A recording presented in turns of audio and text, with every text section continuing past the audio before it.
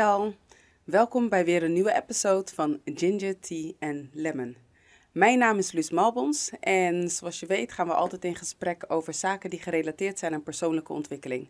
Vandaag heb ik een bijzondere gast met wie ik ga praten over self-care. Haar naam is Marjorie Volkers en zij is onder andere de schrijfster van I'm Breaking Out. Welkom. Thank you. Ja, ik gaf het in het kort al aan. We gaan het hebben over self-care. Ja, inderdaad. Want self-care, dat is een, ja, we horen de namen self-love, of tenminste namen, weet je. Alles heeft op een gegeven moment, ik ga het niet een hype noemen, sommige dingen worden wel overhyped. Ja. Maar er is op een gegeven moment een fase waarin we komen en dan horen we woorden zoals self-love, self-care. Ja. Onze passie, onze purpose, Nou, ik heb zo mijn definitie van self-care. Ja. Ik geloof dat self-love een onderdeel is van self-care. En vandaag wil ik met jou daarover in gesprek. Van ja, wat is self-care voor jou? Hoe heb jij het toegepast in je leven? En laten we beginnen bij het begin. Vertel eens wat over jezelf, zodat de luisteraar en de kijker een beetje weet. Nou, ik ben Marjorie Volkers. Geboren en getogen Rotterdammer. Ook al denken mensen dat niet. De meeste mensen denken dat ik in Suriname geboren ben. Maar ik heb 5 kinderen. Mijn oudste zoon is 23. Ik heb een dochter van 18. Een zoon van 13. Eentje van 12. En een nakomelingetje van 2. En ik ben mindset coach. Ik heb een eigen onderneming, Elevate Coaching. En mijn passie daarin is eigenlijk geboren door altijd mensen te willen helpen. Altijd gefascineerd te zijn over waarom denk ik wat ik denk. En waarom doe ik wat ik doe. Ja. En als kleinkind werd dat gezien als je bent nieuwsgierig. Want ik had altijd vragen. En gaandeweg door je levenswandel ga je tot dat punt komen dat je het voor jezelf moet gaan onderzoeken. Waarom denk je wat je denkt en waarom doe je wat je doet. En dat is bij mij denk ik nu 9 jaar geleden begonnen. Toen ik in mijn burn-out terecht kwam. Ik zat in een huwelijk van bijna 13 jaar. Dingen gingen niet goed. Geloofsovertuiging werd eigenlijk een soort last. En ja, toen kwam alles plat te liggen. Maar je zegt geloofsovertuiging in de vorm van religie? Ja. Wat bedoel je dan? Oké. Ja. En we zijn als christen grootgebracht. Je gaat naar de kerk. Je leert wat voor positie je moet hebben.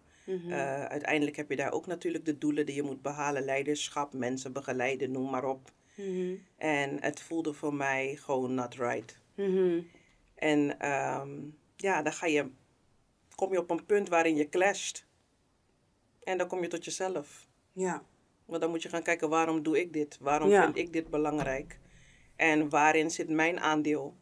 En wat voor waarde heeft dit eigenlijk voor mij als ik er diep ongelukkig van word? Juist. En heel veel was gelinkt aan wat ik had geleerd.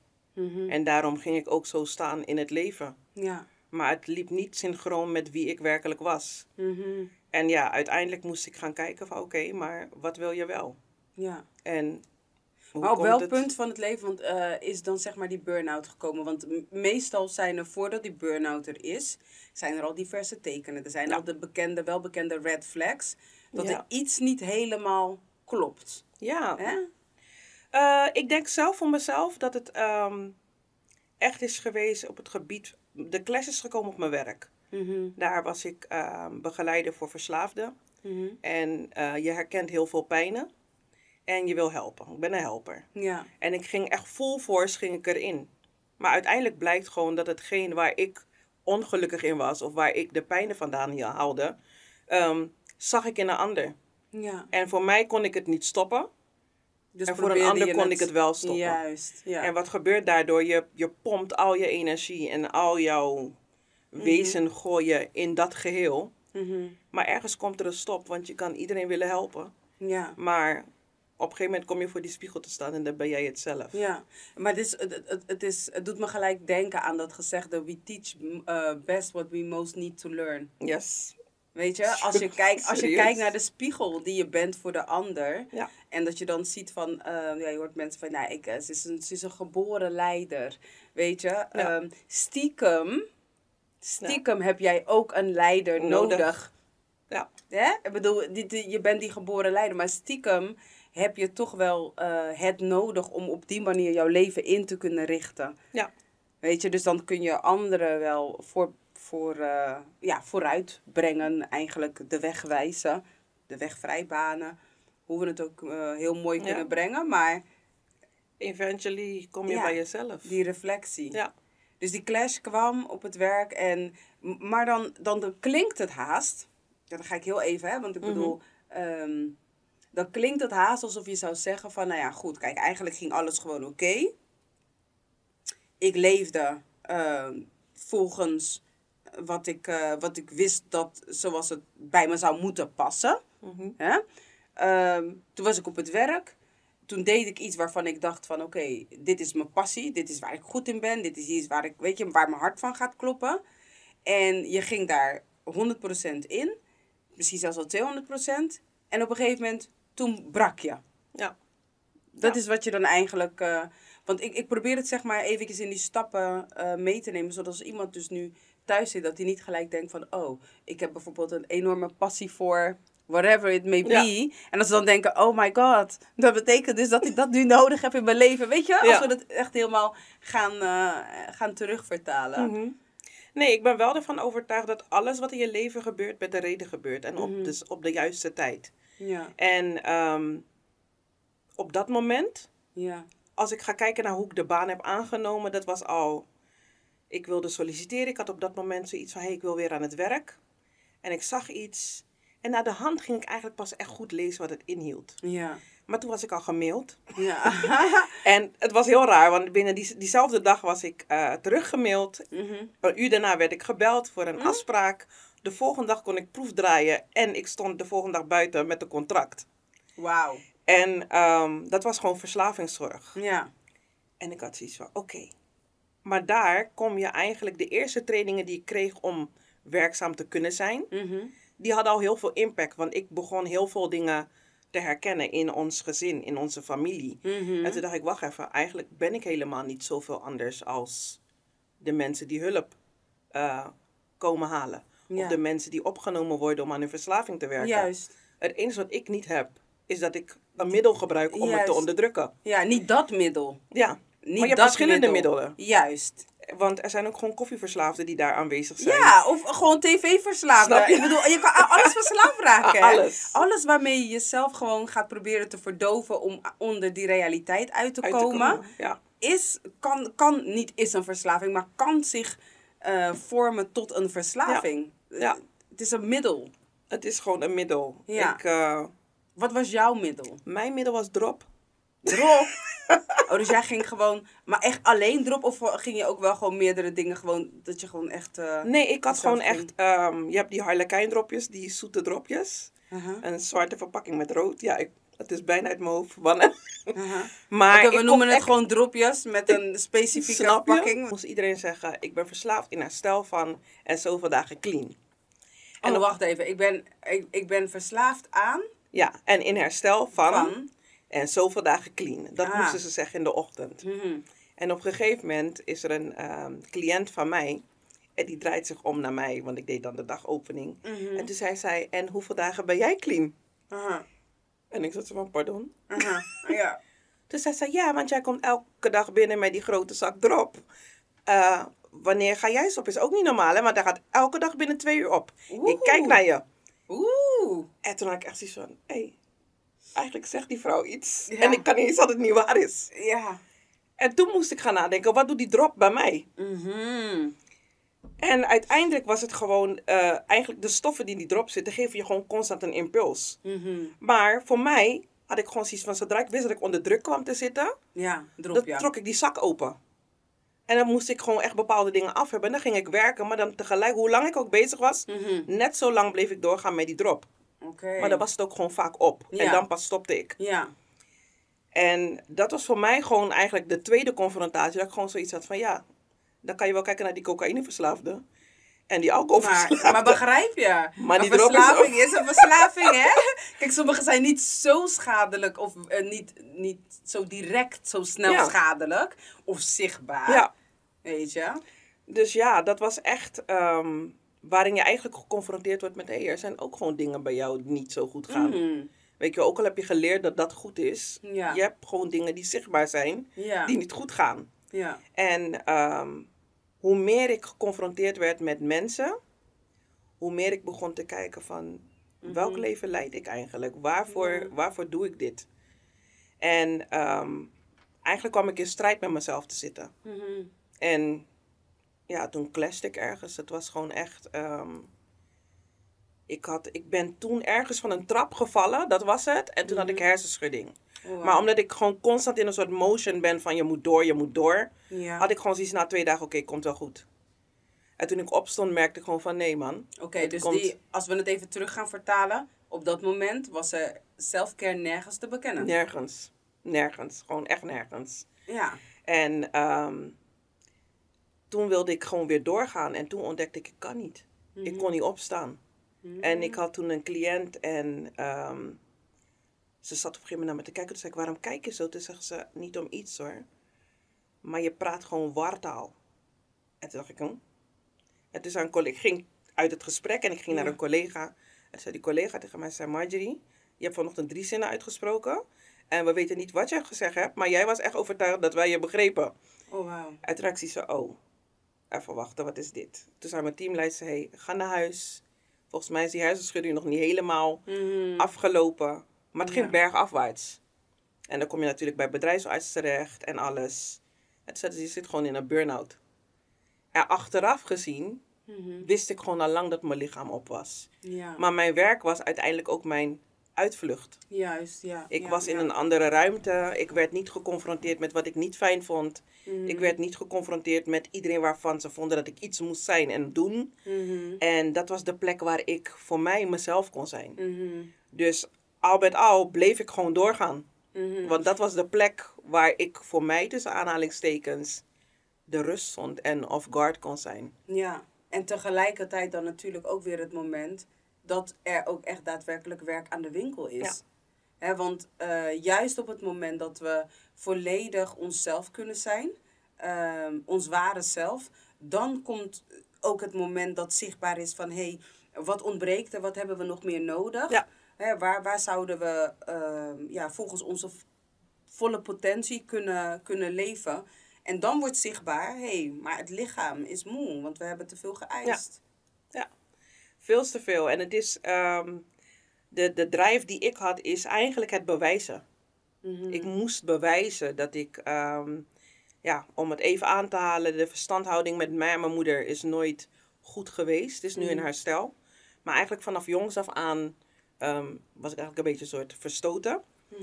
En dat heeft bij mij als kind iets gebracht dat ik in alles moest bewijzen dat ik goed was. Ja, je had die prestatiedrang en je had eigenlijk gewoon die bevestiging nodig van iemand dat je goed genoeg bent. Je bent het gewoon waard, klaar.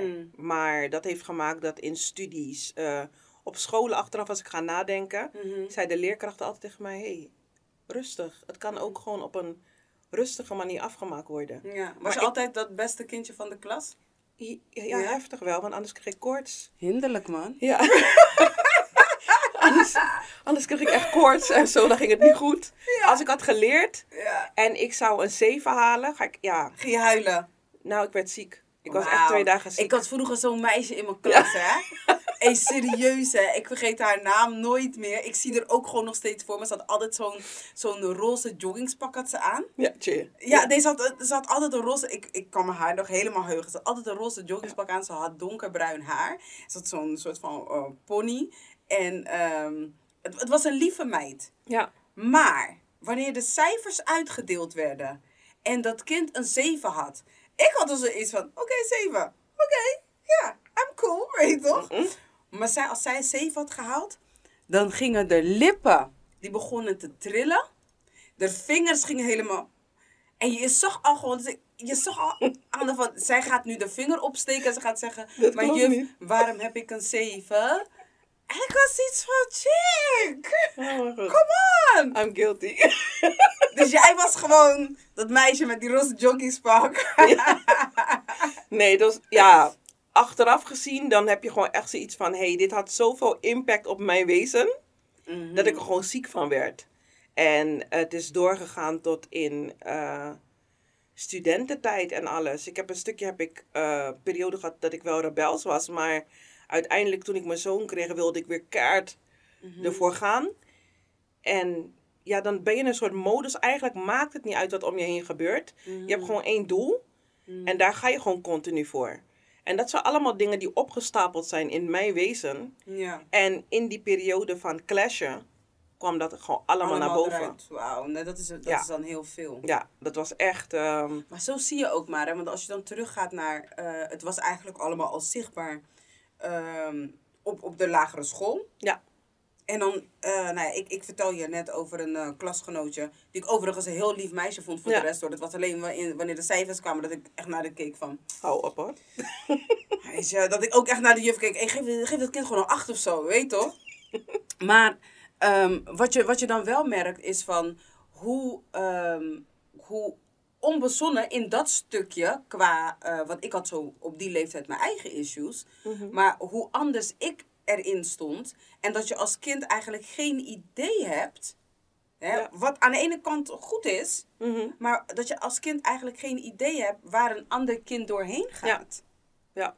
Weet je, daar word ik me dan nu natuurlijk ook... Want voor mij is dat meisje... altijd dat meisje geweest wat altijd maar het beste kindje van de klas wilde zijn. Ja. Ik heb er zelf nooit over nagedacht. Misschien had ze issues. En misschien was het ook niet zo. Maar nu ik jou zo hoorde, denk ik toch wel van... Weet je, alles heeft een verhaal. Ja. Weet je? Dus dat is wel echt even een heel mooi nieuw inzicht. Ja, dan krijgt ze ook een heel ander beeld in mijn hoofd. Gelukkig. Ja, nu krijgt ze ook, want daarvoor was ze van... En dan ging ze echt huilen en weet je toch. En ik ging er niet pesten of zo, maar ik was wel geïrriteerd. Ja, nou, ik heb echt namen gehad hoor. Maar je komt daar niet van af op dat moment. Nee. En het maakt je eigenlijk ook niet uit, want het kon me ook echt niet schelen hoor, als mensen me zagen huilen. Nee. Het was gewoon het is gewoon niet eerlijk. Ja. Ik heb gewoon heel hard geleerd. Ja. En die connectie niet maken, want het ging gewoon puur om bevestiging. En ik voelde me daarin afgewezen. Terwijl eigenlijk gewoon ik een vraag verkeerd had geantwoord. Ja. Weet je wel? Ja, precies. En uiteindelijk mocht die juffrouw mij niet. En ik was heel blij dat ik een andere docent kreeg als... Ja. Het sloeg uiteindelijk nergens op, maar dan is het de buitenwereld. En jij bent het niet, zeg maar. Ja. Maar hoe heb je op een gegeven moment, na dit alles, zeg maar die selfcare kunnen inzetten? Hoe heb je het kunnen embracen? Hoe heeft het voor jou vorm gehad in je leven? Ja, is een heftige reis geweest, kan ik eerlijk zeggen. En nog steeds, want je ontdekt nog steeds gebieden waarin je mag groeien. En de selfcare is voor mij uiteindelijk geweest van ik heb moeten kiezen om te scheiden. En dat was voor mij het zwaarste, omdat mijn ouders gescheiden waren. En ik heb gezien wat het bij ons heeft gedaan. En mijn insteek was gewoon, dat gebeurt niet met mijn kinderen. Mijn kinderen gaan altijd met hun vader en moeder blijven. Ja. Terwijl ik uiteindelijk erachter kwam dat mijn kinderen nog meer kapot gingen. Juist. Aan de setting die ik probeerde te creëren. Dan dat ik het eigenlijk gewoon losliet. Ja. En, je deed iets voor anderen, maar het was absoluut niet... Uiteindelijk deed ik het ook niet eens voor anderen. Uiteindelijk gebruik je je kinderen als een excuus. Maar je weigert om te falen. Ja, maar falen voor de buitenwereld. Ja. Want je bent niet gelukkig. Ja, en dan projecteer het op je kinderen. Zogenaamd, je wil hun iets bieden. Maar het gaat al lang niet meer daarom. Jij wil niet gezien worden als degene waar het niet gelukt is. Ja, precies. En je wil aan de ene kant patroon doorbreken en anders zijn. En daarin gaan we ook echt heel ver. Want ik merk ook dat ik zoiets had van... bij mij was het andersom. Ik heb, zeg maar... Ja, ook in een lange relatie gezeten van 15 jaar. En mijn ouders zijn... bij mijn vader is overleden op jonge leeftijd. Dus voor mij was die fairy tale van... Mijn ouders zijn bij elkaar gebleven tot de dood hen heeft gescheiden. Dat was mijn fairy tale. Ja. Dat was wat ik ook zocht. Ik wil een partner met wie ik blijf tot de dood ons scheidt. Maar ik was wel heel erg bang dat ik eigenlijk altijd iemand aan zou trekken die bij mij weg zou gaan. Ja. Want mijn vader die heeft mij verlaten, om het maar even zo te zeggen. Ja. Weet je, dus die angst heeft er altijd gezeten. Maar dan krijg je dus dat je dan in een relatie stapt met als doel om ervoor te zorgen dat je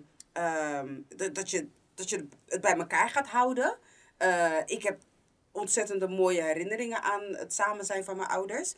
Maar dan merk je ook gewoon van dat ook al zijn er zoveel tekenen die erop wijzen van, hé, weet je, eerst een gefluister van, laat het gaan. Ja. Dan is het, kan je het niet gewoon laten gaan? Mhm. En dan is het van, hé, pap, pap, pap, pap, pap. Niet letterlijk, we hadden geen fysiek geweld of iets dergelijks of zo hoor. Maar dat je dan gewoon echt al die signs krijgt van, dit is het niet. Ja. Maar vast blijven houden. Want ik wil ook die fairy tale. Ik wil gewoon niet het zoveelste zwarte eenoudergezind zijn. Precies. Ik wil niet onderdeel zijn van die statistieken.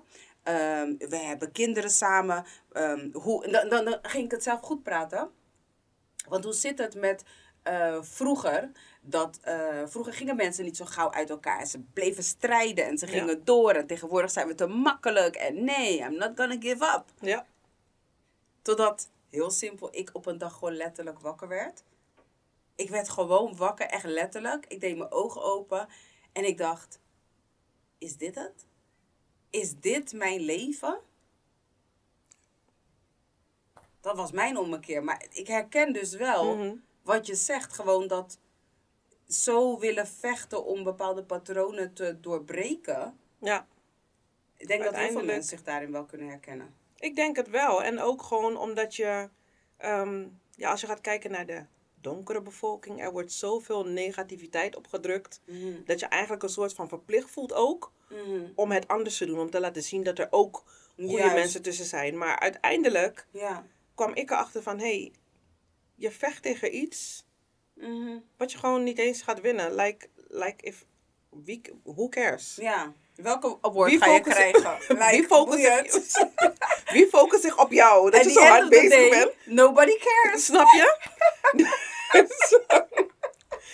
Dus ja, dat moest voor mij echt vallen. Dat ik gewoon zoiets had van, oké, waarom doe ik wat ik doe? En waar komt die overtuiging vandaan? En ondanks het feit dat ik psychologie had gestudeerd, was ik zo messed op als het maar wezen kan. En die psychologie was voor mij een status. Ja. Want mijn moeder ging dan vertellen van, ze is psycholoog. Ja. En toen dacht ik, zie je? Ja, ik heb het goed gedaan. Ik heb het goed gedaan. Ja, nu is het voor jou. Ja, dat was het. Maar verder, ik kan me ook echt heugen dat bij de diploma-uitreiking ik had iets verwacht. Gewoon intern en niet eens van mensen.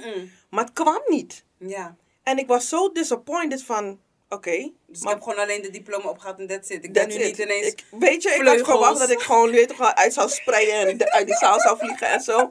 En niks gebeurde gewoon. En ik had gewoon echt zoiets van, oké. Oh gosh. En toen ik in het werkveld terecht kwam, had ik gewoon echt zoiets van, oké. Maar dit is ook gewoon echt niks voor jou.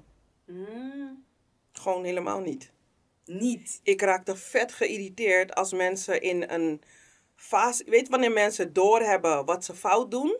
Maar ze gebruiken het als excuus. Ja.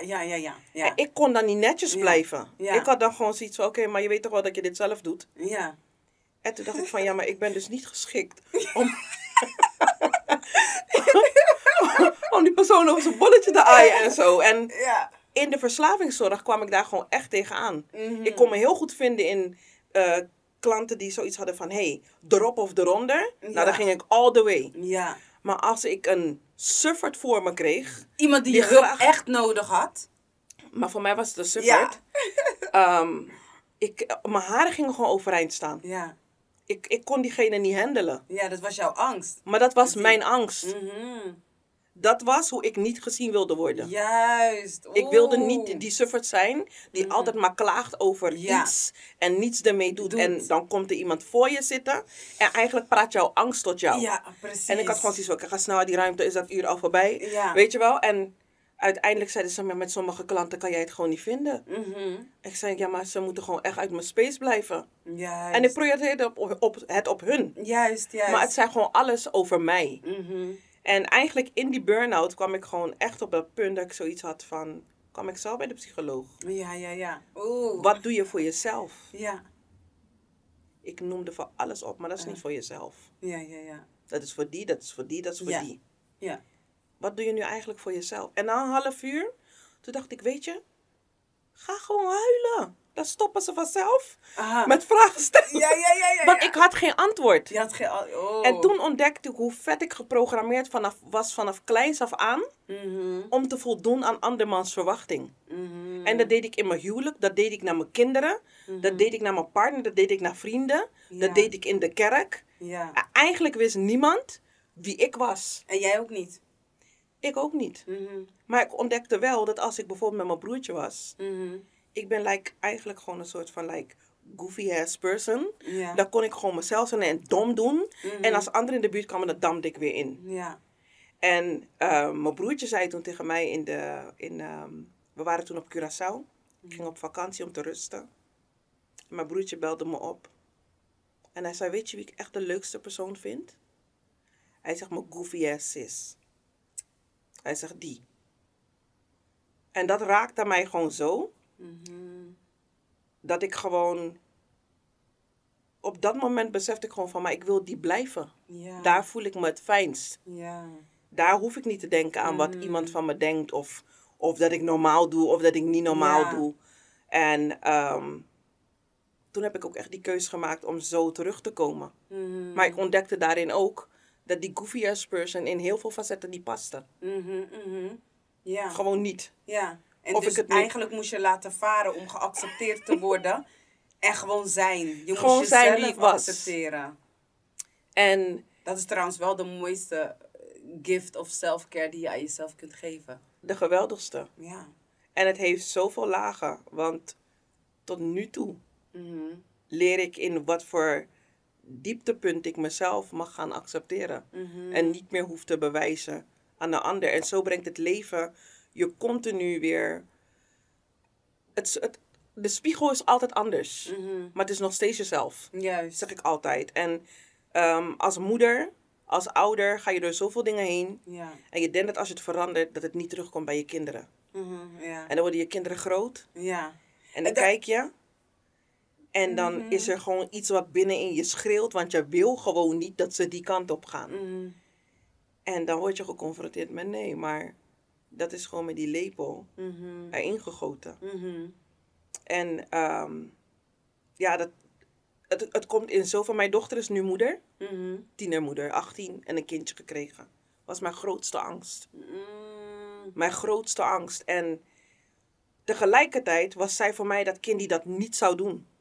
Want zij was zo punctueel in alles en wist wat ze wou. Oeh. En de vriend ook.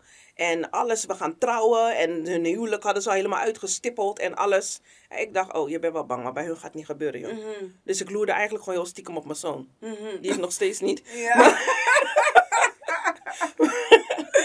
Ja. En toen kwam mijn dochter. En eigenlijk het moment dat ze naar me toe stapte, Mhm. zei iets gewoon, she's pregnant. Wow.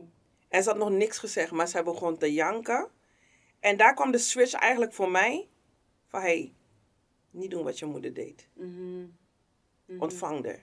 Ja.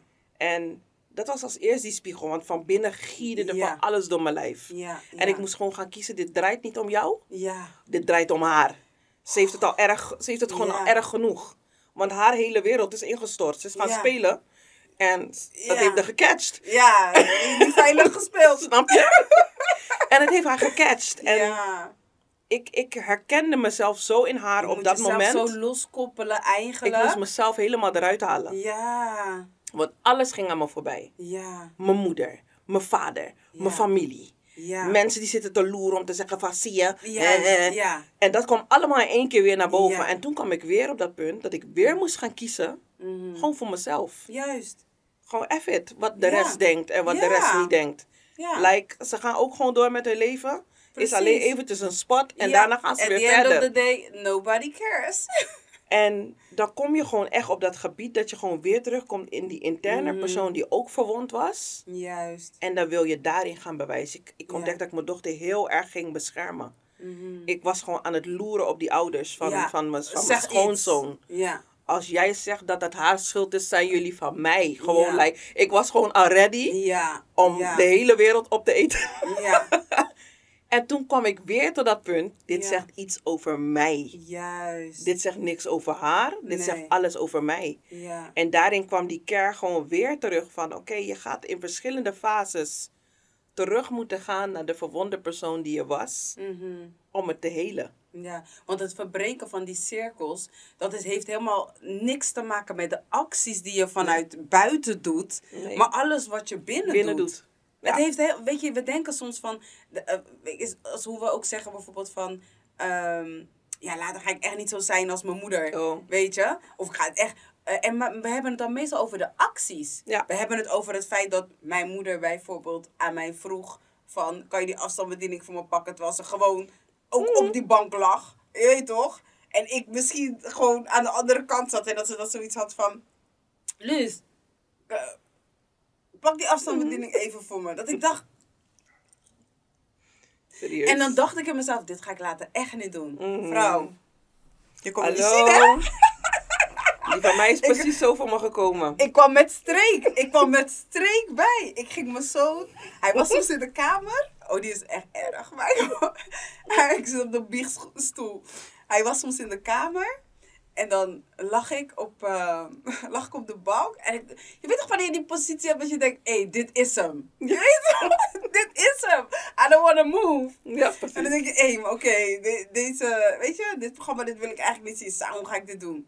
Dan ging ik hem roepen. En dan ging ik aan hem vragen, zo manipulatief hè. Dan ging ik aan hem vragen, hoe is het schat? Hoe is je dag vandaag en zo? Wat ben je aan het doen? Gewoon geïnteresseerd. En dan kwam hij zitten automatisch, je weet toch. Want eerst ging hij staan. Want hij denkt, ja ze roept me, ze wil me wat vragen.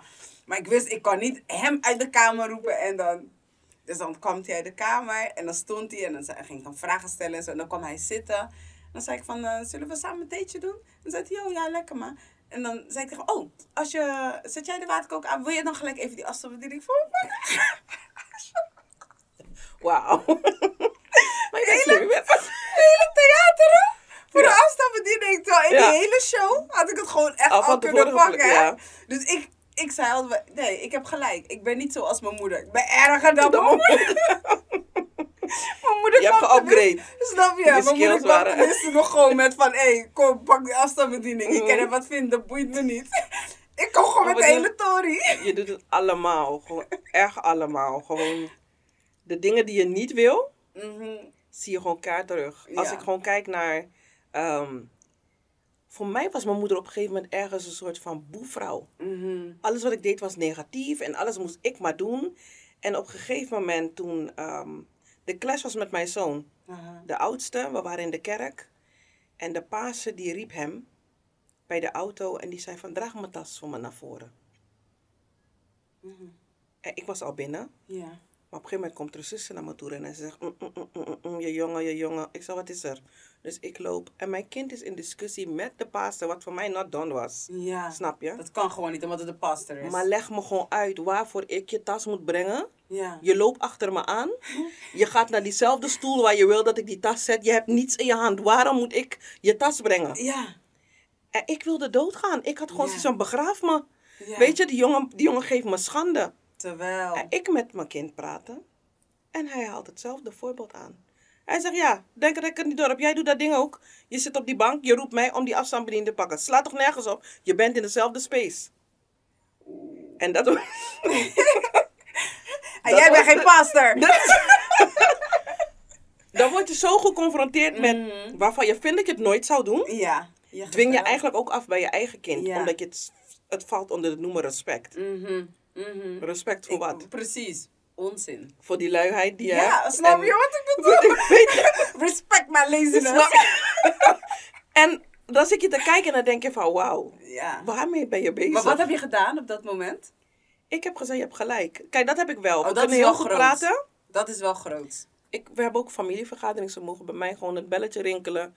Daar gaan we zitten. Heb ik van de week nog gehad.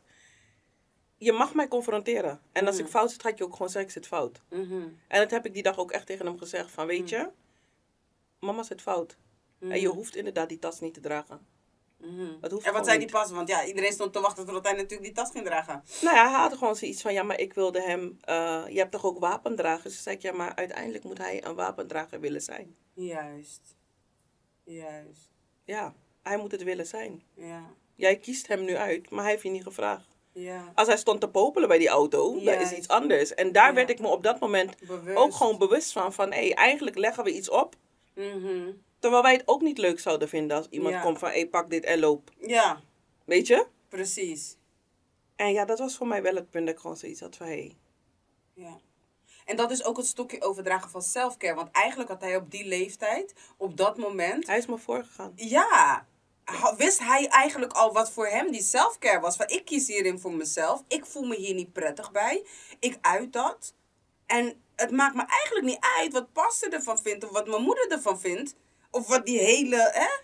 Ja. Dit is wat ik vind. En dit is wat ik voel. En dit is waar ik me niet goed bij voel. Dat is wel echt heel Ja. krachtig. Dus je hebt het wel doorgegeven. In a way. Door juist Ergens. door juist de andere kant te laten zien. Door te laten Ja. zien wat hij niet wil. Want zo weten we vaak ook wat we wel willen. Mhm. Door Ja. te zien wat we niet willen. En toch zeg ik dat hij mij heel veel geleerd heeft. Ja, tuurlijk. Hij was anders dan anders. En voor de familie was hij het kindje met een grote mond. Oh ja. Ja. En, maar ook hij heeft ervoor gezorgd dat bijvoorbeeld qua kerk... Mhm. Je weet dat dingen niet kloppen, maar je durft niks te zeggen. Mm. En op een gegeven moment zitten we. En omdat wij worship deden, zat je vaak aan de voorste rij, want dat is makkelijker. En dan zit je zo naast je, die heel rebels is, die wilde er niet zijn, maar Mhm. je weet toch, je dwingt je kindje, gaat Ja. mee. En de pastor vertelt op een gegeven moment, ja, jullie moeten je buren uitnodigen voor Pasen. Zeg dat we eieren gaan zoeken. En als ze komen, dan zijn er wel geen eieren, maar die eieren zijn in de Bijbel. En mijn kind zegt, maar jullie beseffen toch dat die man jullie stuurt om te liegen, maar gewoon keihard. Mhm. En ik denk bij mezelf, waarom ben je zo? Ja. Ja. Niet beseffend Ja. dat hij eigenlijk gewoon zegt, hey yo, wake up. Ja. Je weet toch, we praten Ja. over de waarheid. Jullie zitten allemaal ja en amen te zeggen, maar Ja. dit klopt toch niet? Ja. En dat was het moment dat hij gewoon rebels werd. Hij zei, ik ga niet. Ja. En toen dacht ik, weet je, ik heb ook geen zin om heel de tijd een soort gevecht te doen elke zondag. Juist. Dan ga je maar niet. Ja.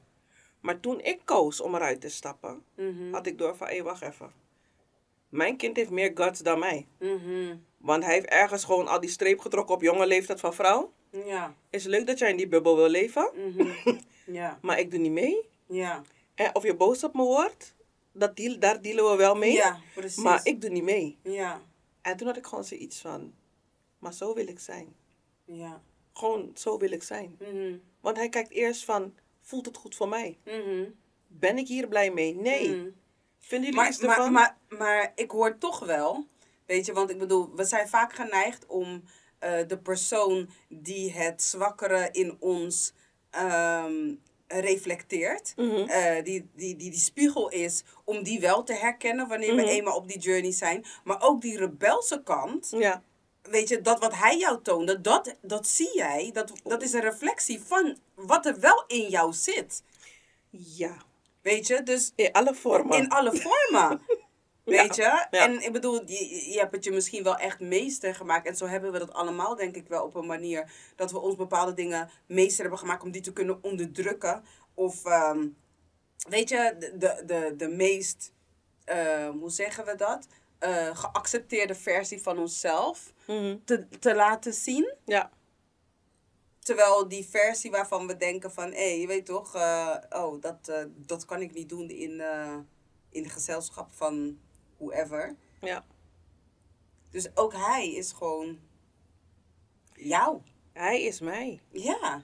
En dat is, kijk, waarom ik zeg van ik heb veel geleerd, is omdat dat voor mij eigenlijk de spiegel werd van, hé, mensen noemen het brutaal, Mhm. maar hij is niet brutaal. Nee. Hij is gewoon eerlijk Ja.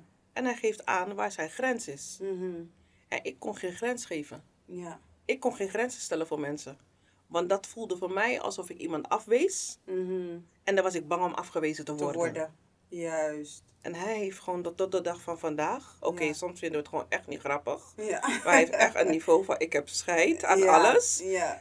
Maar het maakt hem wel tot wie hij is Ja. en mensen weten waar ze aan toe zijn. Ja, precies. En tuurlijk moet hij in zijn weg leren van oké, hier kan Ja. het wel en hier niet. Ja, een Maar ik beetje denk dat het- schaven ja. hier en daar. Ja. Maar ik denk dat het voor hem wel heel veel verschil heeft gemaakt in wat hij op zich afroept Mhm. en wat hij toelaat, zeg maar. Ja. Ja. En ja, nogmaals, die self-care is gewoon in verschillende lagen. Mhm. Het ging, als ik ga kijken naar mijn huwelijk. Mhm.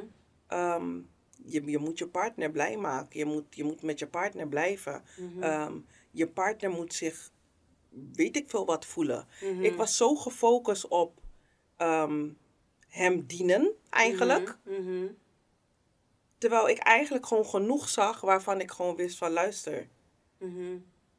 Of je nou een backflip maakt of wat voor flip je wil doen, deze man heeft hulp nodig. Los van dat je zelf hulp nodig hebt. Juist. Maar je gaat niet bereiken wat je wil bereiken. Maar dan komt alles weer eromheen. Wat verwacht men? Hoe ziet men? En dan blijf je doorgaan. En ik heb gewoon echt veel verwonding opgelopen. We hebben geen mishandeling of dingen gehad in huis. Absoluut niet. Daar ga ik echt niet over liegen. Maar zijn verwonde staat zorgde ervoor dat alles om hem draaide. Waarin ik eigenlijk de ruimte creëerde dat ik niet bestond. En waarom trek je juist zo iemand aan? Terwijl je iemand bent die dus op zoek is naar die bevestiging en bang is voor die afwijzing. Why is that? Weet je? Waar zit hem de grootste les? Waar kan je meer groeien dan in zo'n relatie? De grootste les was gewoon echt om te zien dat je trekt naar je toe wat je niet wil. Ja. Maar dat geeft aan wat het meeste in je functioneert. En dat is ook wat ik tijdens coaching aan mensen zeg. 85% van wat er komt en gebeurt in je leven is vanuit intern. Maar 15% komt van buitenaf. Maar wat doen wij als mens? Die 85% plaatsen we naar buiten. Dus iedereen doet ons dingen aan. En wij zijn die kleine 15%. Ja, terwijl. Maar luister, we zijn geschapen op een zeer krachtige manier. Dus we zijn in staat om dingen te keren als wij dat willen. Ja. Maar hoe zit jij zelf in elkaar? Heb jij die overwinnende mindset? Juist. Omdat je weet wie je bent? Of ben je eigenlijk identiteitloos en ben je voor alles aan het zoeken? Want op het moment dat je alles aan het zoeken bent, dan neem je ook alles tot je. Juist. Maar dat is ook weer hetgeen wat eigenlijk van buiten op je afkomt. Eigenlijk ben je voor mij, achteraf gezien, was ik een mark van, kom maar, ik help je wel. Gooi al jouw vuil maar over mij heen. En maar ik draag het voor je. Is het stiekem ook niet, zeg maar, dat wat wij... Want je gaf in het begin aan van... Het is eigenlijk dat wat we niet willen. Hè? Maar is het niet... Het is dat wat we niet willen, maar stiekem wel verwachten dat er gaat gebeuren. Ja. Want ik geloof dat er heel veel is... Dat we heel veel manifesteren vanuit onze... Angst. Ja, maar ook vanuit onze verwachting. Ergens geloof je... Dat is die overtuiging die je of is aangeleerd of die je zelf hebt aangepraat. Ergens verwacht je, ergens geloof jij dat men zo met jou omgaat, omdat jij het niet waard zou zijn. Ja. Weet je, dus dat is, ja, maar dat is waar het om gaat. Uiteindelijk als jouw interne overtuiging gewoon eigenlijk een en al negatief gevoed is. Ja. Er is altijd een soort... ik noem het altijd Tinkerbell. Dat is mijn vriendinnetje. Die was altijd bij mij in de buurt om mij een soort van oppepper te geven. Ergens een soort klein dingetje. Maar dat negatieve was zo massive door de ervaringen en door woorden en door handelingen. Gewoon al vanuit je kindertijd. Dat jouw realiteit is. En ook al weet je onbewust dat het niet hoort. Je dwelt daarin. Ja. Ik zeg altijd je energielevel is daarin verwikkeld. En ongeacht of jij qua intelligentie weet dat het op een andere manier moet, kan het nog niet rijmen, want jouw onderbewustzijn is met zoveel vervuld, wat er eigenlijk niet hoort te zijn, dat je daar vanuit opereert. Als je gewoon puur zou gaan, net zoals je met openbaar vervoer gaat, ja? Als zou iemand jouw ogen blinddoeken, jouw onderbewustzijn is zo getraind dat jij weet hoe je moet lopen. Je weet waar je over moet steken. Uiteindelijk ga je ontdekken dat je zelf weet waar de knop zit van de stoplichten. Waarvan je zou denken dat je het niet weet. Maar omdat je het zo vaak loopt, die weg, is alles voorgeprogrammeerd. Dus eigenlijk als jij blind zou raken, kan je heel snel omschakelen. Dat is gewoon wat het brein... Je weet ook het verschil van de trein, de tram, de bus, de metro. Je zou weten van, hé, wacht even. Maar dat is wat het brein doet. Ja. En dat zit gewoon binnenin je. Dus je kan schakelen op wat voor manier dan ook. Ja. Maar, wat gebeurt er? Op het moment dat jij twijfel hebt, onzekerheid hebt en alles wat erin zit, Ja. gaat dat als luidste praten. Dat is de luidste stem die op dat moment functioneert. En vaak kunnen we die niet overstemmen, omdat de persoonlijke ontwikkeling, onze groei, onze zelfliefde, onze selfcare is nihil. Waardoor je niet in balans komt met jezelf. Waardoor je continu eigenlijk vervalt. Ik zeg het vaak als vrouwen geslagen worden. De ene relatie na de andere. Ja. Mensen zeggen het lijkt alsof het op je voorhoofd geschreven staat. Ik ga op een gegeven moment kijken. Maar hoe komt het dat je elke keer zo iemand op je pad krijgt die vindt dat hij het recht heeft om je te slaan? Dat zegt niks meer over die persoon die je slaat. Dat zegt iets over wat jij naar buiten zendt. Hoe handel jij? Wat laat je toe? Juist. Wat is de energie die je uitzendt? En vaak als je gaat kijken naar gezinsconstructie, familielijn, komt het gewoon terug. Ja. En dat zijn de dingen die je, als je gaat kijken op het gebied van selfcare, ik zeg altijd, je moet terug naar je roots. Je moet gewoon. Maar als je zegt roots, hoe ver terug gaan we dan? Want, Nou, ik moet heel eerlijk zeggen, ik ben bijna klaar met de opleiding neurologie. En dat gaat echt over het brein en Ja. de DNA. En als jij gaat kijken naar je roots, kan het van 7 generaties terug zijn. Maar er zijn bepaalde patronen. En ik dacht eerst, ja, maar dat weet niemand, man. Al ga ik bij mijn tante of weet ik veel wat, die mensen weten dat niet. Maar je staat versteld van de personen die in de familie zijn, die dingen collecten Juist. vanuit de vorige generatie. Ja. Ja. En puntje bij paaltje, als het bij elkaar komt, zie je een rode draad van bepaalde dingen die continu terugkomen. En dan zie je ook gewoon de handelingen. Als ik bijvoorbeeld kijk naar mijn oma.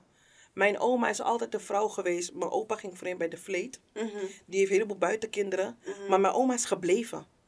Want in die tijd was het sowieso not done om zomaar op te staan met je Ja. kinderen en te vertrekken. Ja, en los daarvan, om die reden. Om like, die reden, iedereen doe doet lekker dat. normaal. Wil je Snap normaal je? doen? Maar dan heb je bijvoorbeeld mijn tantes. En als ik dan kijk naar mijn moeder is ook gescheiden. Mijn vader ging ook vreemd. Maar mijn tantes, soms pest ik ze, want soms zeg ik tegen ze met je smamang. En weet je wel. Ja. Er zijn verschillende soorten zijtakken die eruit voortkomen. Maar het is allemaal geworteld in wat er aanwezig was in de lijn. Ja. Iedereen doet het misschien op een andere manier. Maar de uiting is hetzelfde. Ja. Het hoort, het is normaal. Maar de pijn die je ervaart, de afwijzing die je ervaart, die wil je niet hebben. Nee. Dus waar ga je als eerste aan moeten sleutelen? Je moet niet sleutelen aan die pijn. Nee. Je moet gaan kijken naar de mindset. Juist. Van juist. oké, maar hoe komt dit dat dit constant een patroon is die terugkeert? Maar hoe verander jij die? Hoe verander ik die? Ja, wat ik bedoel, kijk, als we het dus hebben over patronen die dus ook echt vanuit de bloedlijn steeds terugkomen. Ja, ik bedoel, jij bent natuurlijk de persoon die dus weer als voorstander is van jouw nageslacht, zeg maar. Dus daarin kun je wel wat veranderen. Maar hoe... Als iemand nu zit te krabben en denkt van... Hé jongens, ik heb eigenlijk ook wel wat patronen waarvan ik al weet van... Hé, dit is een patroon wat veel voorkomt. Hoe verander je dat? Hoe maak je die stap? Verandering begint als eerst met erkenning. En vaak denken mensen bij erkenning zo... Ik heb het erkend, dus dan is het klaar. Erkenning is pas het begin. Daarna moet je gaan kijken... Oké, hoe ben ik emotioneel eraan gekoppeld? Hoe ben ik qua gedachtegang eraan gekoppeld? Hoe denk ik over zoiets? Ja. Waarom vind ik het eigenlijk deels normaal en niet normaal? Als ik voor mezelf kijk, we hebben elkaar een tijdje geleden ontmoet tijdens een radio-interview. Ja. Daar zat mijn ex-partner naast mij. Maar wij zijn ex-partner? Ja. Maar wij zijn het toen een soort goed. van gaan proberen. Weer proberen. Oh, oké. En toen ontdekte ik, wacht even.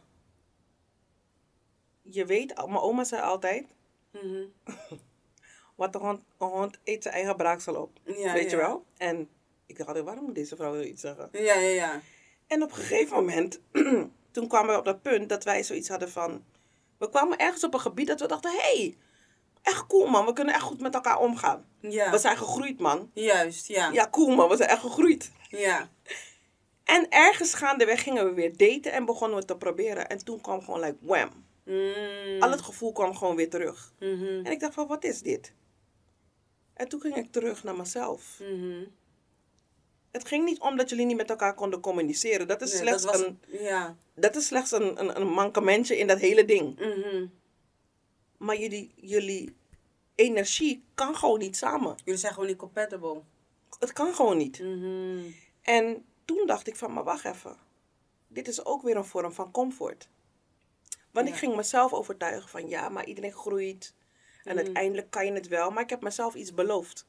Ik ga niet met iemand blijven, omdat ik denk dat we aan elkaar kunnen sleutelen. En dat we dan een betere versie worden. En don't get me wrong, niemand is perfect. Nee. Als zou ik nu iemand ontmoeten, zal die persoon ook Nog in zijn mankementen eigen hebben, journey snap je? zitten, ja.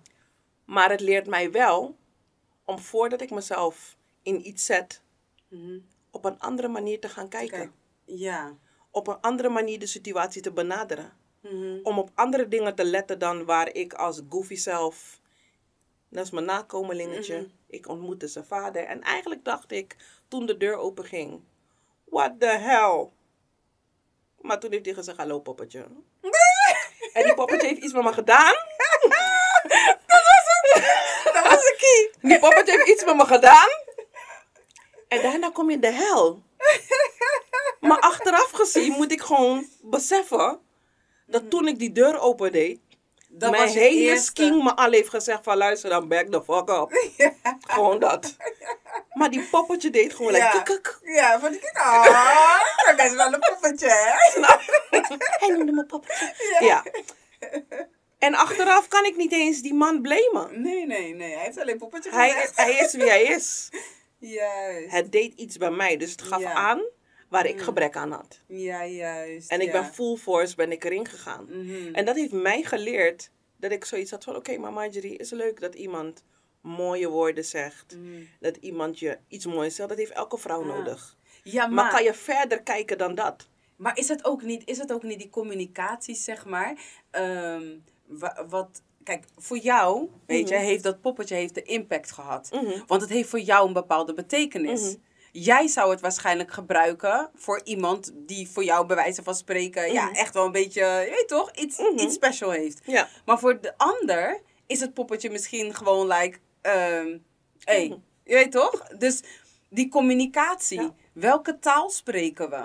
Weet Ook. je, dat is het ook. Want mijn taal, weet je, Ja, is een andere dan die van jou. precies. Wanneer jij tegen mij zegt van, ik vind je echt leuk, dan kan ik misschien denken van, voor mij is die vertaling van, nee, ik vind je echt leuk. Ik zou misschien niet zo snel zeggen van, ik hou echt van die persoon. Dus ik ga zeggen, ik vind die persoon echt leuk. Maar voor mij is mijn vertaling, ik hou eigenlijk stiekem van die persoon. Ja. Dus als ik dat hoor, ik vind je echt leuk. I'm like, he loves me. Dat heeft hij niet gezegd. Maar dat is die communicatie, toch? Ja. Nee, dat is zeker zo. En ik heb van de week bijvoorbeeld een stuk geschreven ook over communicatie en afwijzing. Waarin het eigenlijk gaat, de mensen die zich niet kwetsbaar op kunnen stellen, hebben verschillende woorden. Ik noem het manipulerende woorden. Om iets aan te geven wat ze eigenlijk willen. Maar ze geven het niet op die manier aan. Eigenlijk komt het in een negatieve vorm eruit. En, Geef eens een voorbeeld. Nou, ik zei het net bijvoorbeeld voordat alles begon. Facebook is de laatste tijd. Iedereen zit natuurlijk in die coronafase. En dan zie je dingen voorbij komen. Ik heb niemand nodig. Iedereen kan de pot op. Niemand denkt aan je. En het is me and my children. Bla, bla, bla. Eigenlijk zegt die persoon, er is niemand die naar me omkijkt. Ik voel me alleen. Ik heb het verdomde zwaar met die kinderen. Snap je? Help mij! Eigenlijk zegt ze dat. Ja. Maar de mensen die het op Facebook lezen, die denken, wat de hel is met haar aan de hand? Laat zo waai hoor. Ja, precies. Dus ze zoekt eigenlijk verbinding, Ja. maar ze stoot af. Juist. Dus 2 dagen later komt er, weet je, iedereen op aarde denkt alleen aan zichzelf. Ik ga ook alleen voor mezelf leven. Niemand die vraagt hoe het met je gaat, ook al laat je weten dat je niet lekker in je vel zit. En toen schreef iemand bij iemand, maar waar heb je laten weten dat je niet lekker in je vel zit? Je had toch niemand nodig? Nou, en toen had ik zoiets van, maar dat is wel wat die communicatie doet. Ja, precies. Want jij wil iets aangeven, maar tegelijkertijd wil je niet dat mensen weten dat je kwetsbaar bent. Ja. Dus je gaat het op een bepaalde manier overbrengen, maar je krijgt eigenlijk terug wat je niet wil. Ja, precies. Maar dat gebeurt ook in de liefde. Ja. je wil iets, Mhm. maar je wil niet kwetsbaar opstellen. Want hij moet niet denken. Ja, Ja, precies. laat me voor mezelf praten. Ja. Hij moet niet denken dat hij nog een keertje kan komen. Ja. En voor mij mijn hele leven gaat bepalen. Ik moet je wel laten zien dat ik meester ben over mijn eigen leven. Ja. Maar tegelijkertijd, ja, laat ik gewoon zien dat ik je niet nodig heb, terwijl ik je wel nodig heb. Ja, en precies. geef ik meer signals en diegene Ja. heeft zoiets van, ik weet echt niet waar ik het moet zoeken met jou. Want Ja, precies. dan ben je independent, dan heb je ineens dingen nodig. Ik word Ja. helemaal confused. Ja. En ik denk, nee, ik ben gewoon duidelijk. Ja. Nee, ik ben helemaal niet duidelijk. Je snapt jezelf niet eens. Maar snap je? En daar kwam ik uiteindelijk achter van, je wil sterk zijn, Mhm. maar tegelijkertijd wil je galant overkomen, wil je vrouw zijn, noem maar op. Ja. Be yourself. Ja, want wie bepaalt dat? Wat, weet je? Gewoon be yourself. Ja. En dat zijn ook gewoon een heleboel vormen, gewoon heel simpel dingen als je gaat kijken naar relatie. Ik ben echt geen type, zeg ik heel eerlijk. Waar ben je? Mhm. Wat doe je? Mhm. Als een vent tegen mij zegt, luister, ik ben met mijn vrienden weg, je ziet me later. Dan I'm like, oké, Mhm. klaar. Ja. Maar gaandeweg de relaties die ik heb gehad, zien mijn partners dat als ongeïnteresseerd. Mm. En Ja. ik zie het totaal niet als ongeïnteresseerd. Ik zie Ja. het gewoon like, ik geef jou je space. Ik heb niet Ja. die behoefte om 24/7 Ja. te weten per seconde waar je staat. Dat Ja. is mijn gedachtegang erover. Mhm. Maar het komt totaal niet zo over. Nee. Dat Dus zegt natuurlijk ook iets over hun. Ja, Want ze verwachten iets van mij wat Ja. ik niet doe. juist. Maar Maar waarom- andersom. Ik bedoel, werd jij dan wel gebeld van... hey, waar ben je? Ook al heb je bijvoorbeeld gezegd, hey, ik ben met vriendinnen weg. Werd je dan wel gebeld? Ja. Oké, want dat is wel een signaal. Waar we... Kijk, we hoeven niet... Ik vond het irritant. Oké. Ik rolde mijn ogen vet voordat ik opnam. Ik word- Maar oké, je rolde je ogen vet op en toen zei je... Hey, schat. Snap je? Hey, Nee, maar dan kom je erachter hoe Ja. hoe oneerlijk je eigenlijk tegen jezelf bent. Juist. Want je kan ook niet tegen degene aangeven van... Hé, luister, maar ik vind het vet annoying wat je doet. Maar je moet me echt niet de hele tijd bellen. Ja. Dat durfde Of- ik ook niet. Of je had kunnen vragen, wat is de reden dat je me Nee, zo want vaak belt? dan denk ik weer dat hij denkt dat ik hem niet vertrouw. Dat hij mij niet vertrouwt. Dus Oh, dan, dus snap je? ieder Dus week ik ging zit het- je in zijn hoofd. Snap je? Dus ik ging altijd de boel uit de weg. Oh, wauw. Ja. Maar uiteindelijk maakt het jou Mhm. ver van jezelf. Ja, klopt. Want je bent in verschillende lagen. Daarom zeg ik self-care Ja.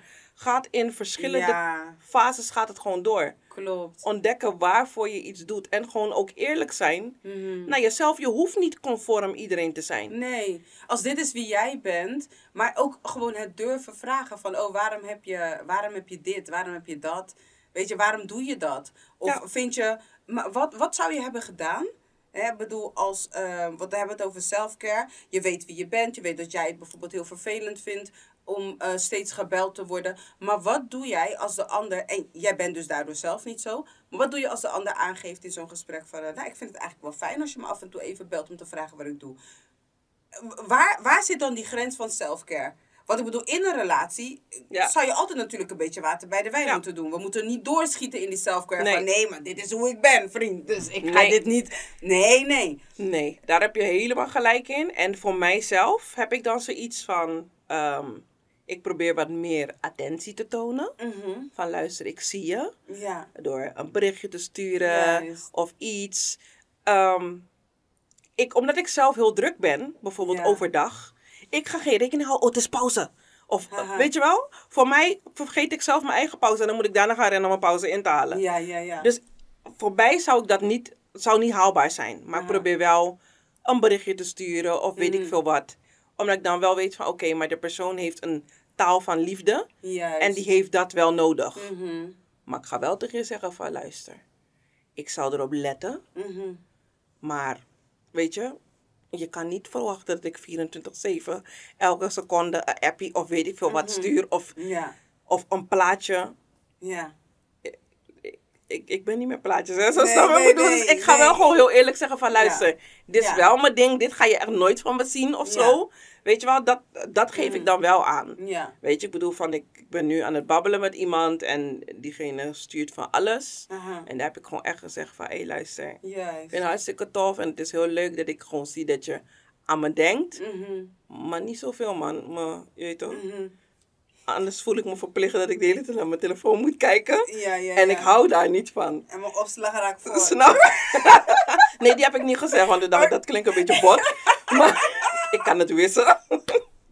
Maar ik heb wel gewoon aangegeven van, joh, ik vind het, I appreciate it. Ja. Weet je wel, maar het geeft voor mij een bepaalde plichtgevoel. Weet je wel, dat ik verplicht ben to respond. En ja, ik heb het één te druk daarvoor en ik zit niet zo in elkaar. Maar ik doe mijn best om je ook iets te sturen. Dus van tijd tot tijd als ik dan denk van, oké, dan stuur ik wel iets. Maar je moet elkaar tegemoet komen, maar je moet wel weten dat je niet elkaar tegemoet komt vanuit pijn of tekortkoming. Als iemand het nodig heeft om continu bevestigd te worden, dat is wel waar ik naar op zoek ga. Niemand is helemaal heel, begrijp me niet verkeerd. Maar als ik nu met iemand spreek, dan kijk ik wel gewoon van, oké, maar ben je on the road of personal development? Ben je bezig met jezelf te leren kennen? Of ben je de person like, ik leef hoe ik leef en we zien het verder wel? Want dat zegt ook heel veel. Daarin kan ik ook gaan meten van, is het iets voor mij of niet? Ja. Kijk, maar je hebt aan de ene kant heb je bijvoorbeeld ook, je hebt ook die mensen die dus, zeg maar, niet zo zijn. Ja. Je hebt ook van die mensen die gewoon bij wijze van spreken, geen bericht hoeven te sturen of hoeven te ontvangen. Ja. En they good. Ja. Weet je? Maar als je, laten we zeggen dat je zo iemand ontmoet, hoe weet je dus eigenlijk dat die persoon niet zichzelf heeft geaccepteerd zoals die is? Of dat hij dan dat doet vanuit het ontbreken van iets of vanuit die... Ik denk gewoon heel simpel communicatie. Ja.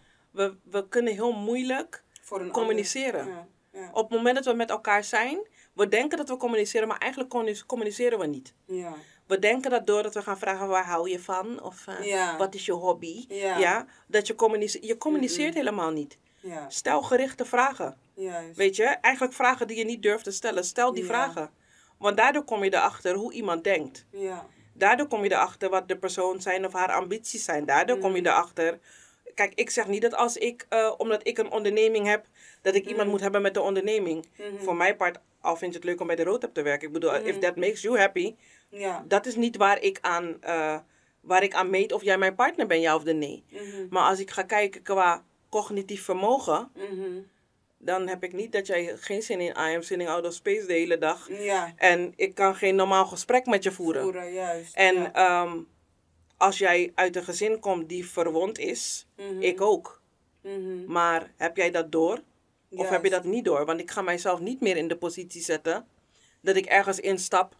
En dan moet ik eigenlijk voor jou gaan battelen om jou ergens uit te trekken. Maar ik ga het niet winnen, want je zit nog te attached aan het toxische. Ja. Weet je wel? Dus daar zijn wel dingen waar ik vragen over ga stellen. Simpelweg, ik ben ook een moeder met 5 kinderen. Ik ga je gewoon van tevoren uitleggen, luister, met die baby daddy heb ik gewoon goed contact. Daarnaast heb ik nog eentje, daar heb ik geen contact mee. Want daar zijn alle stoppen losgeslagen, maar we respecteren het. Blijf de baby daddy. Ja. Maar dat vraag ik ook aan jou. Hoe is je omgang? Juist. Weet je, gewoon heel simpel. Weet je, hoe gaan jullie met elkaar om? Hoe communiceer je met elkaar? Is de verstandhouding goed? Want als jij daar ook niet tegen weet op te komen, ik ga niet in je Libië komen om het voor je op te nemen. Nee, precies. Snap je? Dus dat zijn wel dingen waar ik voor mij op richt als ik kijk naar selfcare. Van oké, maar ik moet niet weer in een rol vervallen waarin ik het voor je op moet knappen. Juist. Of het nu gaat om vriendschap, of het nu gaat om maatschappelijk. Want selfcare is op alle gebieden. Ook op het werk. Ja. Ook op het werk was ik degene die altijd iedereen zijn puin opruimde, want ik hield ervan om bezig te zijn. Ja. En dan trekt men zich terug en jij doet het wel. Maar nu hou ik ook gewoon pas op de plaats als ik ergens ben. Nu bijvoorbeeld gemeente Rotterdam. Leuk wat je doet. En dan gaan mensen automatisch een soort van, oh, dat doet zij wel.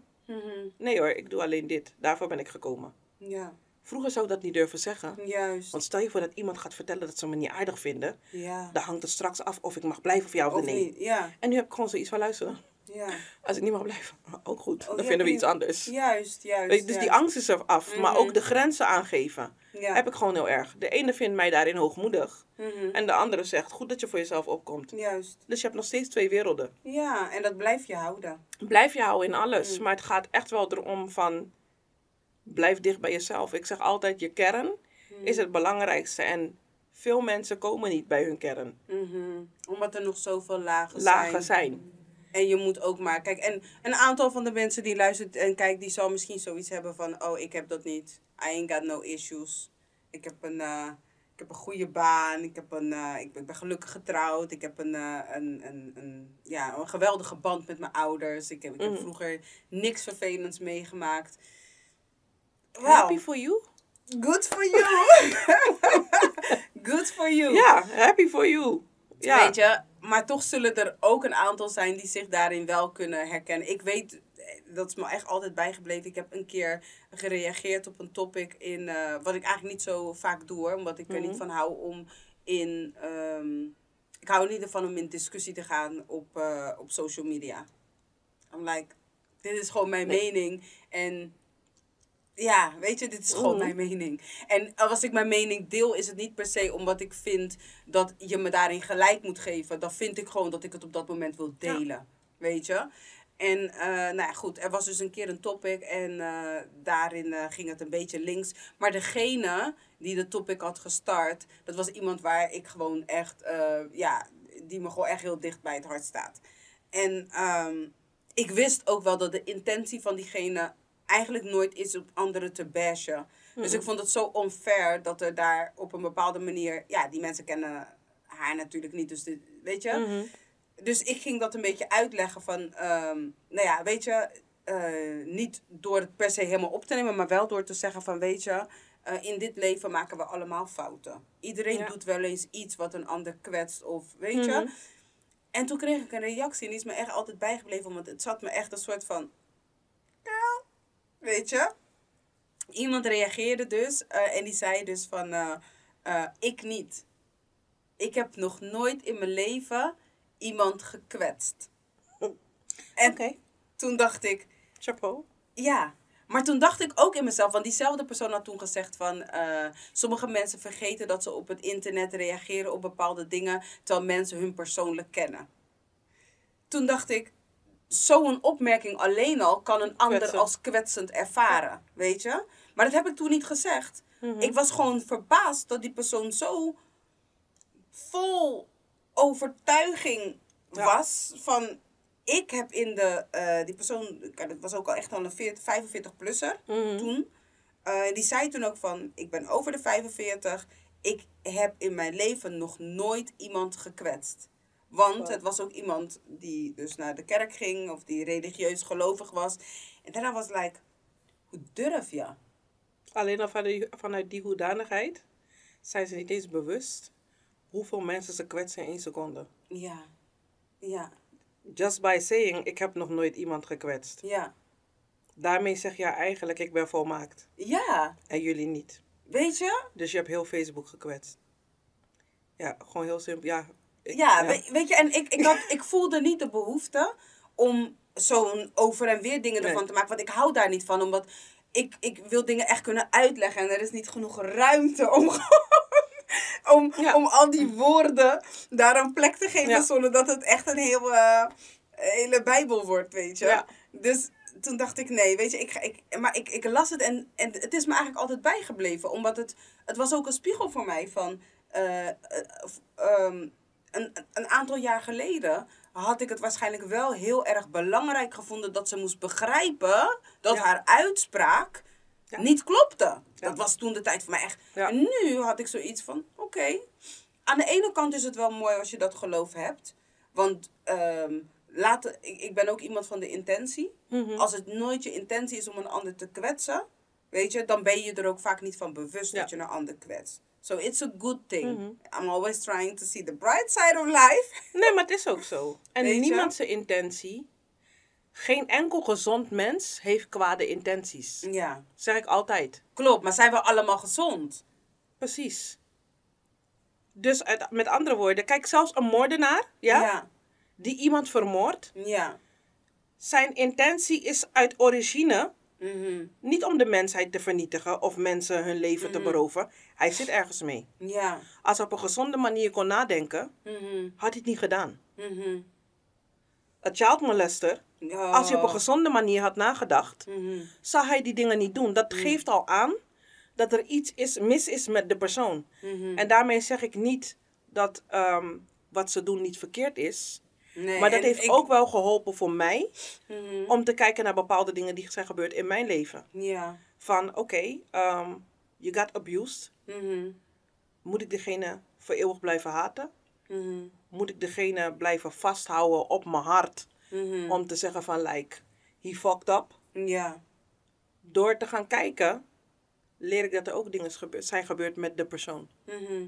En dan zou iemand anders zeggen, ja, maar als het met jou gebeurt, dan weet je dat je dat niet moet doen bij iemand anders. Ja, maar het werkt twee kanten op. Maar het werkt twee kanten op. Het zit Ja. geweven in je DNA. Mhm.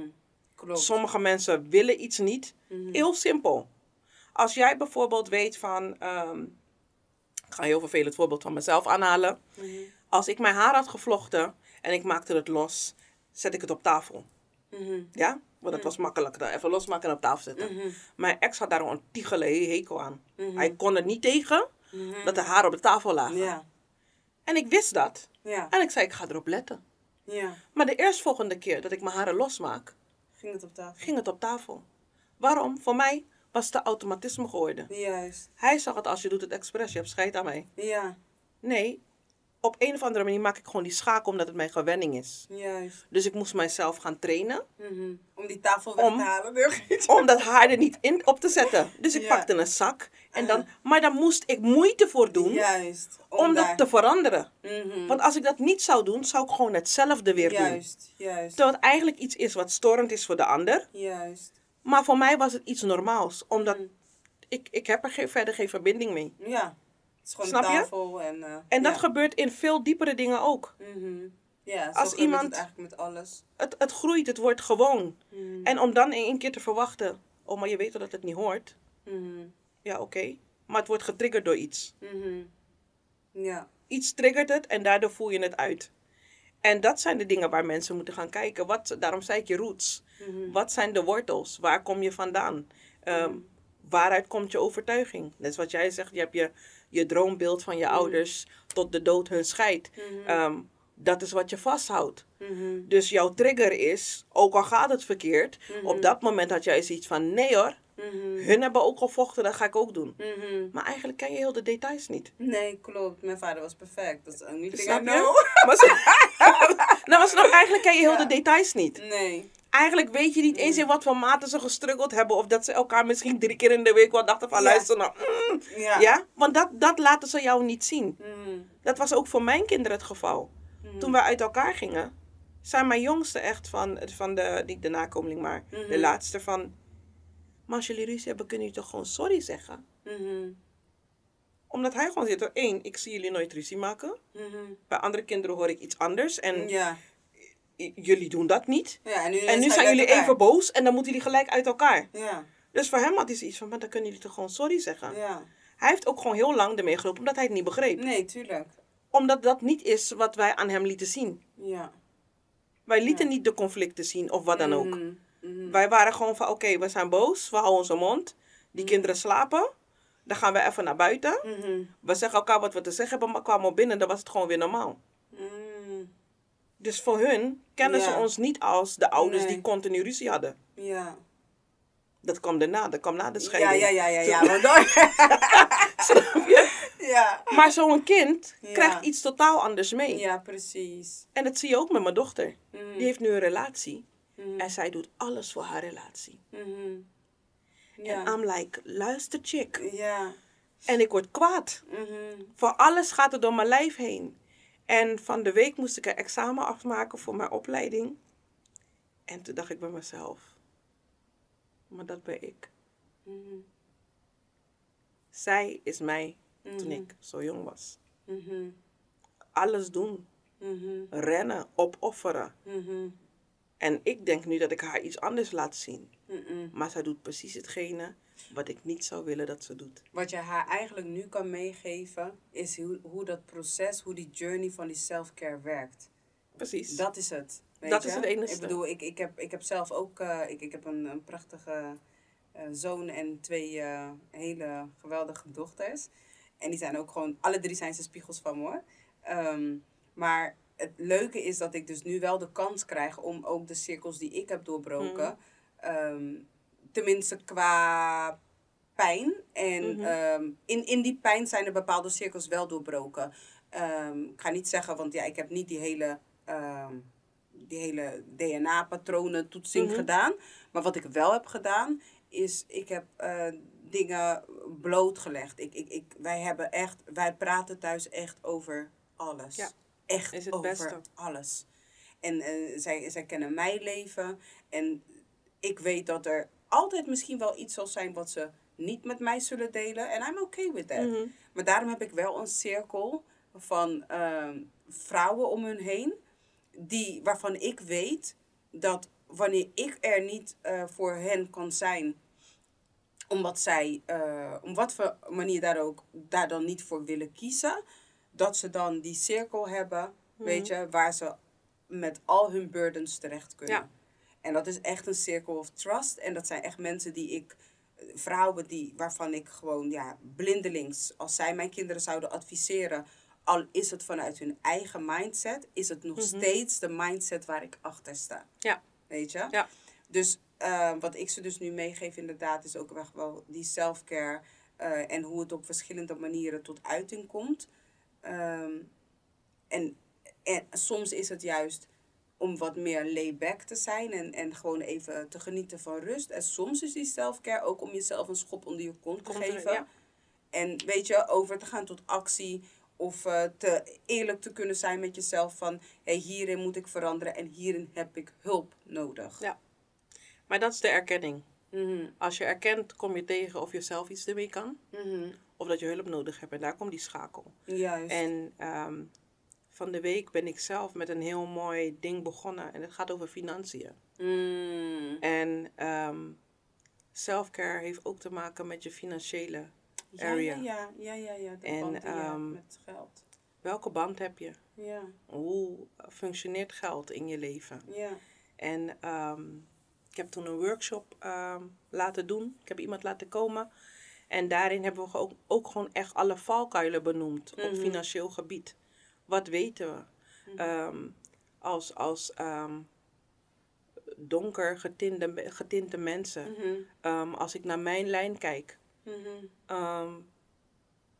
Ook al hebben ze eigen onderneming, is het chaotisch. Of ze zitten in de schuldenverlening, of ze surviven net, of ze hebben een onderneming en eeuwig is er iets aan de hand. En op een gegeven moment had ik gewoon zoiets van, oké, maar the legacy must go on, zeggen ze. Ja. Maar wat geven wij dan mee aan onze generatie? Wat moet er bijgespijkerd worden? Waar moeten we naar kijken? En op een gegeven moment begon ik in te zoomen op de money flow. Hoe flowt het? Wat doen we ermee? Hoe gaan we ermee om? Wat vindt men belangrijk? Waar hecht je waarde aan? Dan lachen we om Hans met zijn spijkerbroek en zijn witte t-shirt. Waarvan wij denken, hij heeft het de hele week aan. Ja, het kan Hans niet schelen. Nee. Maar Hans heeft zijn ding op orde. Hans gaat op vakantie wanneer hij wil. Hans bouwt alles wat hij wil. Wij bouwen ook, maar vervolgens hebben we een soort strop om onze nek, omdat we niet weten of we het gaan redden of niet. Vanuit welke hoedanigheid doen wij iets? Juist. Vanuit waar willen we iets opbouwen? Wil je iets opbouwen om te bewijzen? Of wil je iets opbouwen omdat je iets mee wil geven? Juist. Weet je? En, ik vind dat echt een heel mooi onderwerp. En ik denk dat inderdaad self-care heeft zoveel verschillende lagen en is eigenlijk overal aanwezig. Net zoals, ik zeg altijd, Ginger Tea en Lemon gaat over persoonlijke ontwikkeling. Omdat ik gewoon echt ervan overtuigd ben dat in welke fase van je leven je ook gaat kijken. Er is persoonlijke ontwikkeling voor nodig om het succesvol te laten zijn. Self-care in de vorm van financiën vind ik echt een ontzettend mooi onderwerp. En ik ga dan ook gewoon meteen gebruik maken van de gelegenheid om je daarvoor in een andere sessie nog een keer voor uit te nodigen. Zodat we die gewoon kunnen gaan uitdiepen. Ja. Want we hebben nu best wel veel lagen behandeld. Maar ik geloof dat dit er wel een is die echt op zichzelf zou moeten staan. Zeker. Weet je, want weet je, wat is alle vragen die je net gesteld hebt. Het zijn mooie vragen waar mensen zich over zouden kunnen gaan buigen en alvast zouden kunnen gaan nadenken van, hoe zit ik daarin? Wat is mijn gedachte daarover, weet je? Wat is mijn band met geld en hoe wil ik dat veranderen? Moet ik het veranderen? Weet je? Dus ik wil je daarvoor graag nog een keer uitnodigen, want ik zou zo de hele dag met je door kunnen kunnen gaan. praten. Over Ja. self-care. Ja. Ja, maar daarom zeg ik, self-care is niet iets wat... ja, ik heb een cursus ervoor. En die cursus zelf al duurt 6 weken. Ja. Omdat ik hem echt in verschillende fases heb uitgediept. Mhm. Omdat je gewoon in elke fase waar je zit zo Juist. de diepte in kan gaan als je dat echt wil. Kijk, je kan iets nemen tot kennis. Mhm. Maar je kan ook nemen om gewoon echt met jezelf aan de slag te gaan. Juist. En dan raakt het elke keer weer een ander niveau. Ander Want je gaat niveau. zelf tegenkomen van... maar hier gebeurt dit eigenlijk ook. Mhm. Maar op een andere manier. Ja. En hierin floot het ook. Maar op een andere manier. Maar wat nu als er mensen zijn die denken van... hé, ik zou eigenlijk best wel wat meer willen weten. Waar kunnen ze je vinden?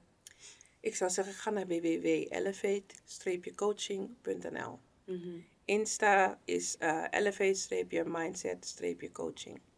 Oké. Dus Dat is dan sowieso altijd wel heel erg handig. Ja.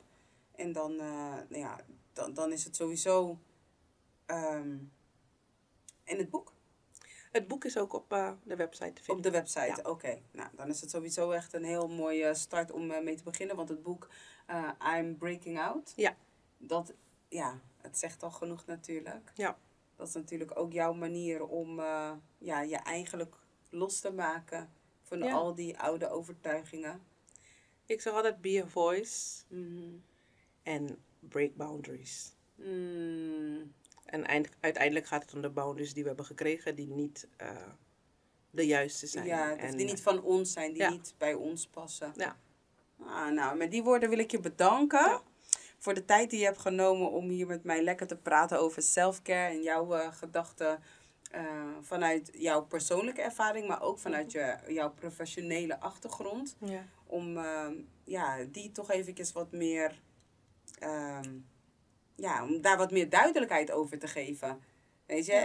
En nogmaals, alles is niet voor iedereen. Sommige mensen zullen misschien zoiets hebben van self-care. Who me? I don't need it. Oké, prima. Do you. Dat is ook Ja. self-care. Precies. Weet je? Maar dan zijn we toch al wel weer aan het eind gekomen van deze episode van Ginger Tea and Lemon. Yes. Mijn ginger tea is eigenlijk zo goed als op. Ik ga nog even verder. Ja, ga er lekker Ja. van genieten. Nou, luisteraars, hartstikke bedankt. En kijkers natuurlijk, hartstikke bedankt voor weer opnieuw kijken en luisteren naar deze episode van Ginger Tea and Lemon. Zoals je net al hebt gehoord, we gaan hier ook echt wel een vervolg aan geven. En ik verwacht je graag terug bij de volgende episode van Ginger Tea and Lemon. Bye!